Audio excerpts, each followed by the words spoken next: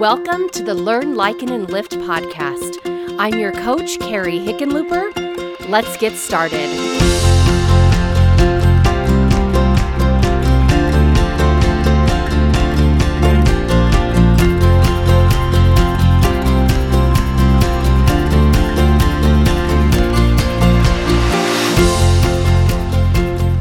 Episode 3, Life is a Classroom. Did you have the same Sunday school lessons as I did? The ones that really wanted to impress upon you how important this time on earth was. I didn't want you just being frivolous with your choices. That life was a test. Very serious sounding, isn't it? And the phrase isn't wrong. We learn from Alma and Amulek in the Book of Mormon that this mortal life is a probationary state. It's a time to prepare to meet God. But for me, life is a test. That does not work for me.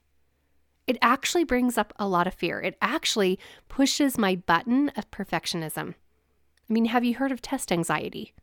Yeah, that's what my experience is like. When I think life is a test, I walk around just a little anxious and a little unsure of myself. Am I getting it right? Am I saying the right thing? Am I making the right choice? Am I acting the way I'm supposed to act? Because everything feels like a test.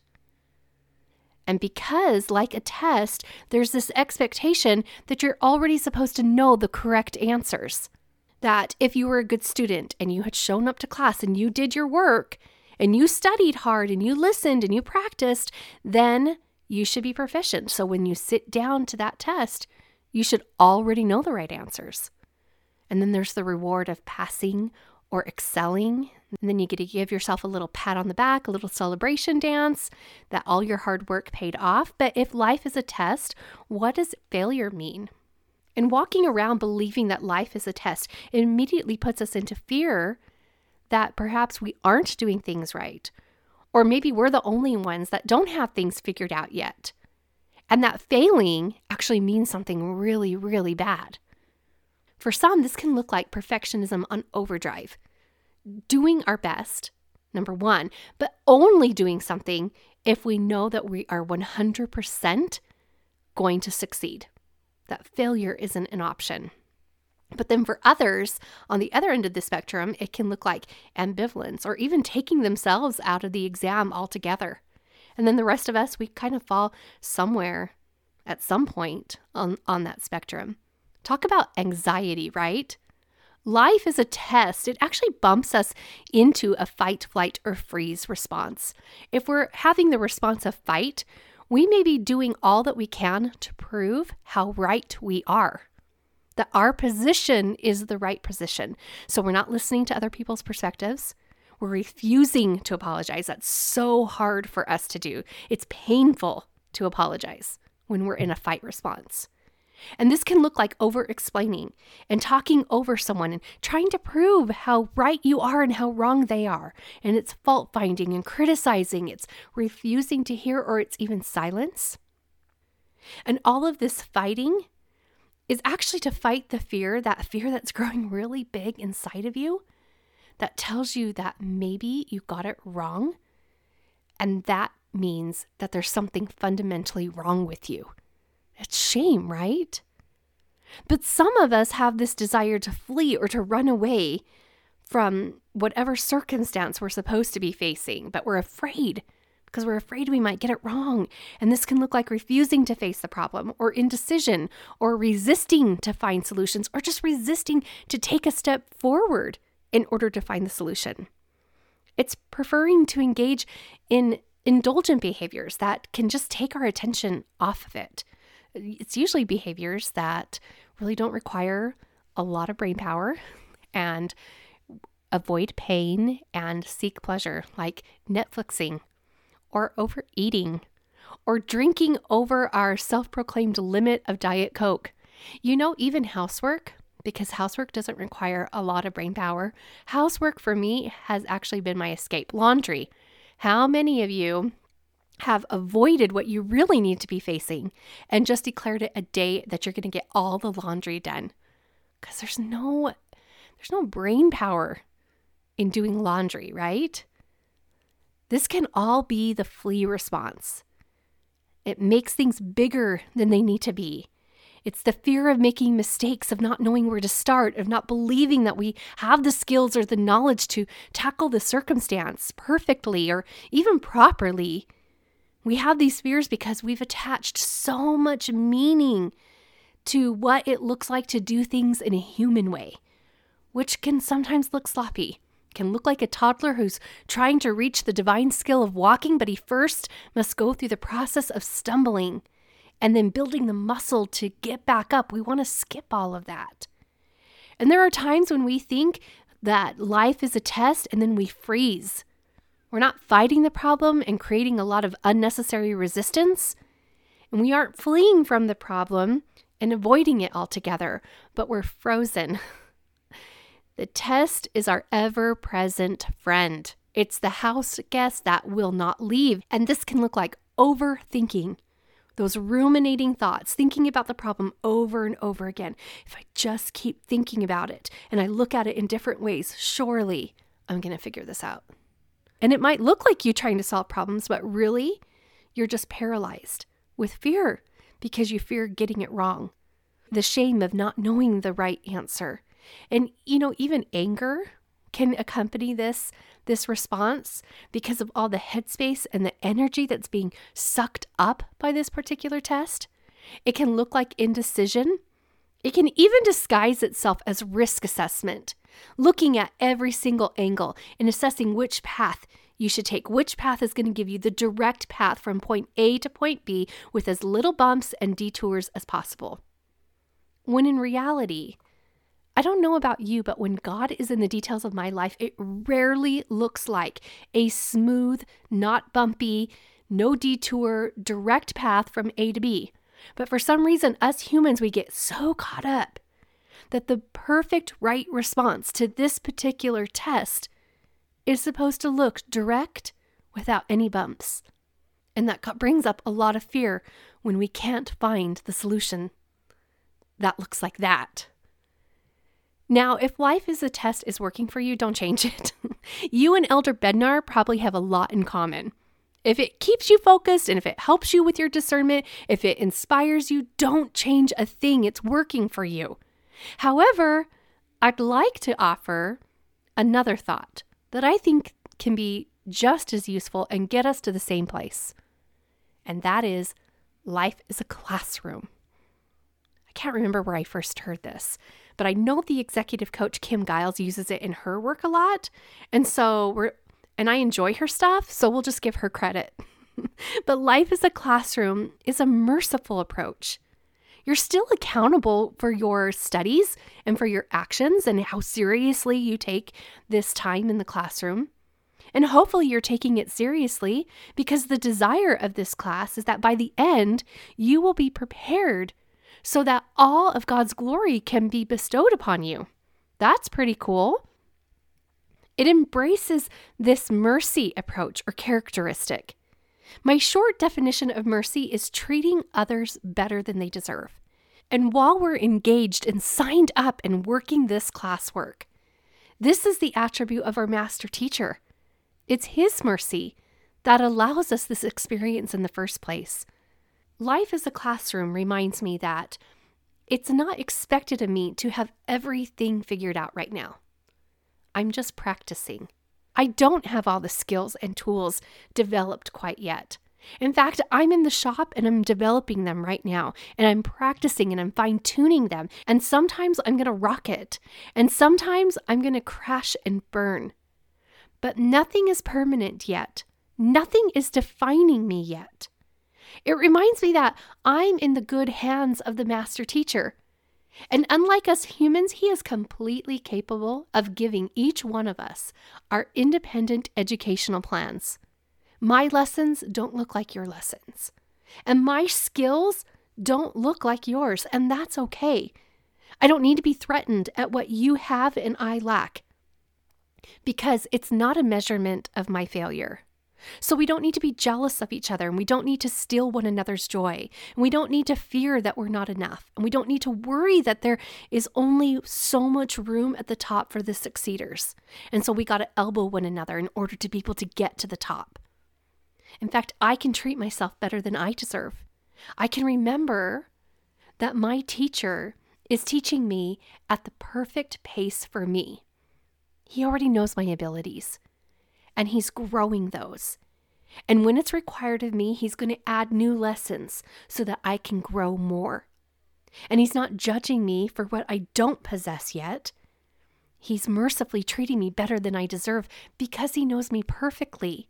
In fact, the third thing that I remember when I think about life as a classroom is really the high price that my teacher has already paid for me to learn in the first place.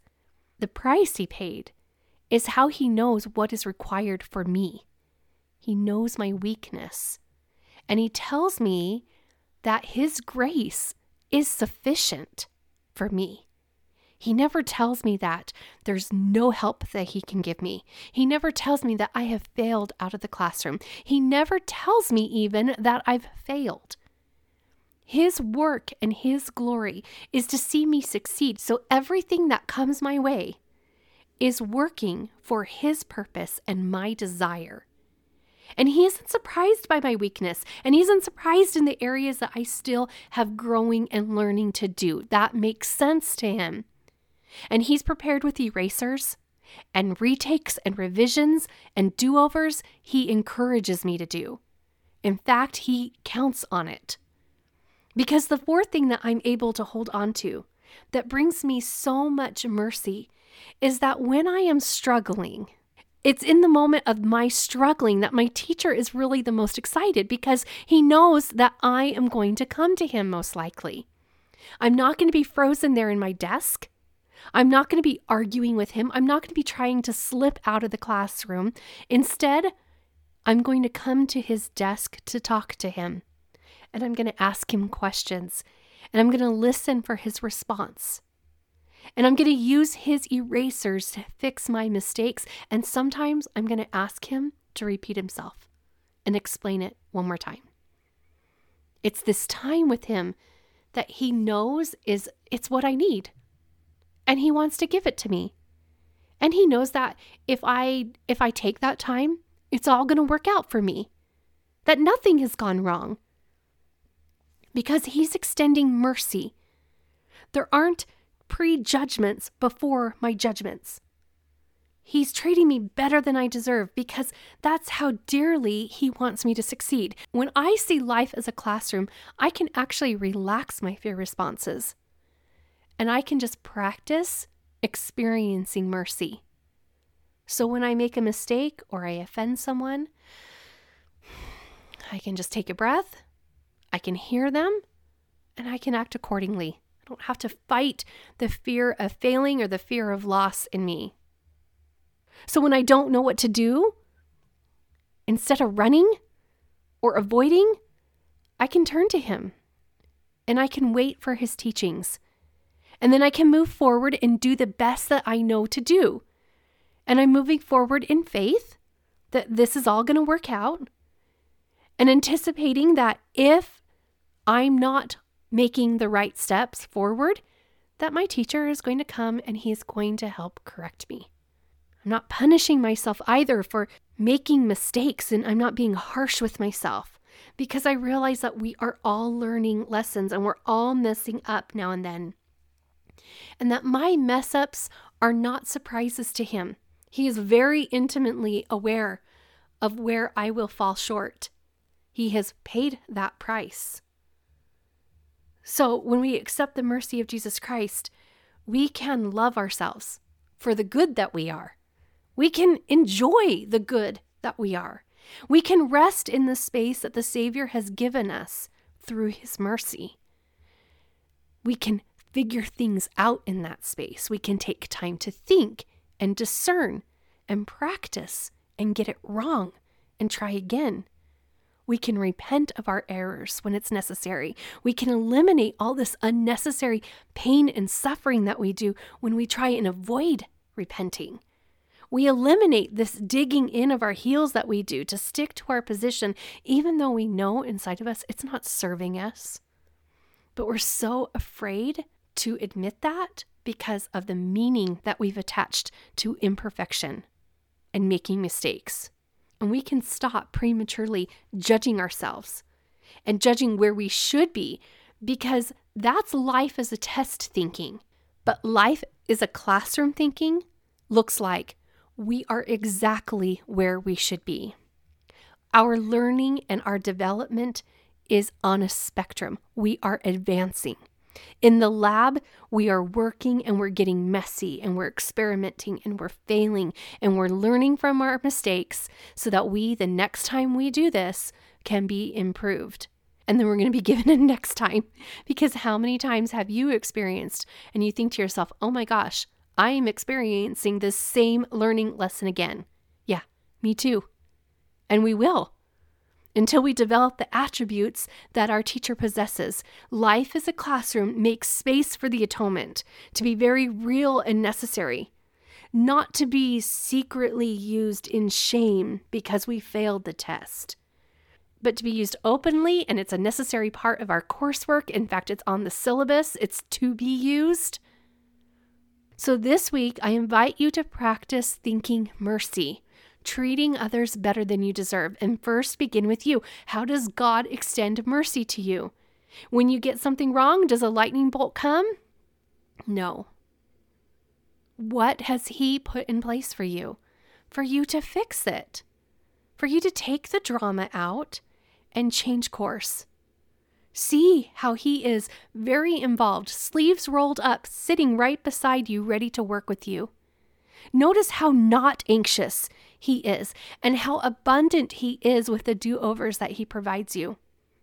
And when you notice that, I want you to then start practicing telling yourself, especially when you want to fight or flee or freeze, tell yourself life is a classroom. And if I get this wrong, retakes and do-overs are available. No big deal. Nothing has gone wrong and everything is fixable. And I want you to notice how your fear is going to go down and your self-acceptance is going to grow. And when that happens, you will be prepared to love others and extend mercy to others, because you're going to see that they're in this human classroom too. And they're getting the perfect learning lessons. And they don't have all the attributes figured out yet either. And they're doing human, and human looks messy and glorious and tough and beautiful. And really, it's all really very safe. So go and practice mercy. Good luck with your studies this week. If you know someone who is amazing and just needs to know that she's doing better than she knows, feel free to share this podcast with her. Help her see that the Savior is not surprised by her weakness. In fact, not only does He know it intimately, but He's really hoping she'll come up to His desk and seek His help. Also, I invite you to join me on Instagram. Join me at Carrie Hickenlooper Coaching and let me know how this message resonates with you.